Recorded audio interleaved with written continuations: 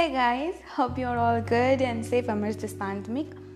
It's been so long I did any podcast or even to think about it. People say if you do anything, you need to be consistent in doing that. Of course, it's right and I accept it, but if you're not feeling okay and if you want some break, please go for it. If you want to take break from social media, even from friends, do tell them and find peace and come back. Super cool and come again. So now, why am I talking about all these things? I took break because of this very reason. So I took from everything and I took break from podcast for this very reason. And I hope I'm normal again to start these things all over again. And yeah, without much ado, we'll move to the content. And if you see, I've given the title for this particular podcast is What the Point of Having a Voice. And I'll let you know the reason later. For now, I want to read a poem written by me. And it is about a character named Hagar from the Old Testament of the Bible. If you know the story, then it's good. And if you don't, probably cannot understand what I'm up to. So I'll give it in a nutshell. There will be a couple, Abraham and Sarah. They were very rich, but there was a need of a child. And God had promised them to give one. But years passed and they are very old as well. So Sarah thought of sending Hagar to Abraham. Hagar is Sarah's maid. So Sarah sent Hagar to Abraham to give birth. So that they can have a generation. So probably like Hagar became pregnant and she gave birth to a boy. And after some years, Sarah became pregnant and she thought that since Hagar's child was firstborn, all the property and possession of Abraham might go through Hagar's child. So she decided to send Hagar and child away. And Abraham too accepted this, and Hagar and her child were sent to a hard, barren desert. After some time, they were in lack of water. Hagar knew that they were going to die.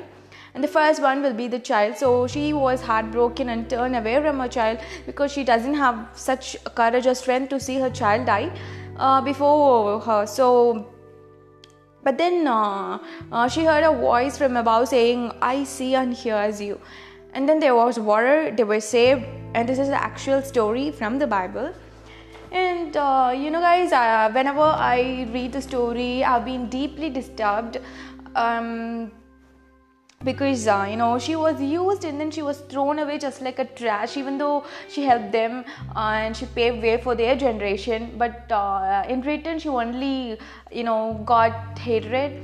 And I used to think, like, what if Hagar has somebody in her mind, or what if she had a plan for her future? So everything was destroyed and even she was plucked out like a weed and she was thrown out. So I thought of giving a voice to her, like what if she told her own story. And the poem goes like, "For once, I want to tell my story. Since the divine sealed your womb, you send me for giving birth. As for you, I'm an enslaved woman. For once, I want to question, what if I had someone on my mind? What if I had my own dreams? But you acted to be ignorant. For once, I acted like a lamb, did what I was told to, paved way for your generation, yet in return, you crushed me. For once you erased me, moved with a heavy heart, holding my child's little hand, wandering through the heart-barren desert. For once I was afraid, turned away, expecting my child to die, not being able to watch it, left with no tears in my eyes. For once I found hope again. As I heard a voice from above, it said, 'He sees and hears me. For him, I'm the river of desert.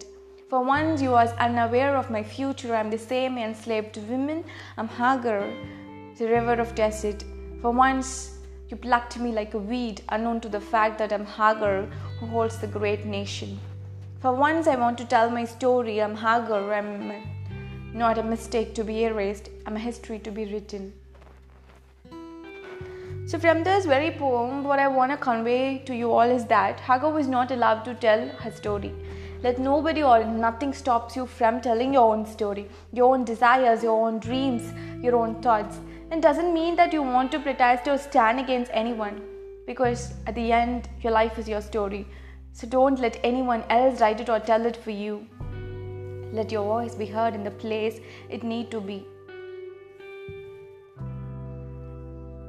And make sure you reach your dreams, your passion, and everything you love. So, I'll end this with a question.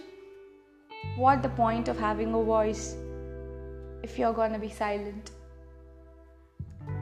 Until my next podcast, bye-bye.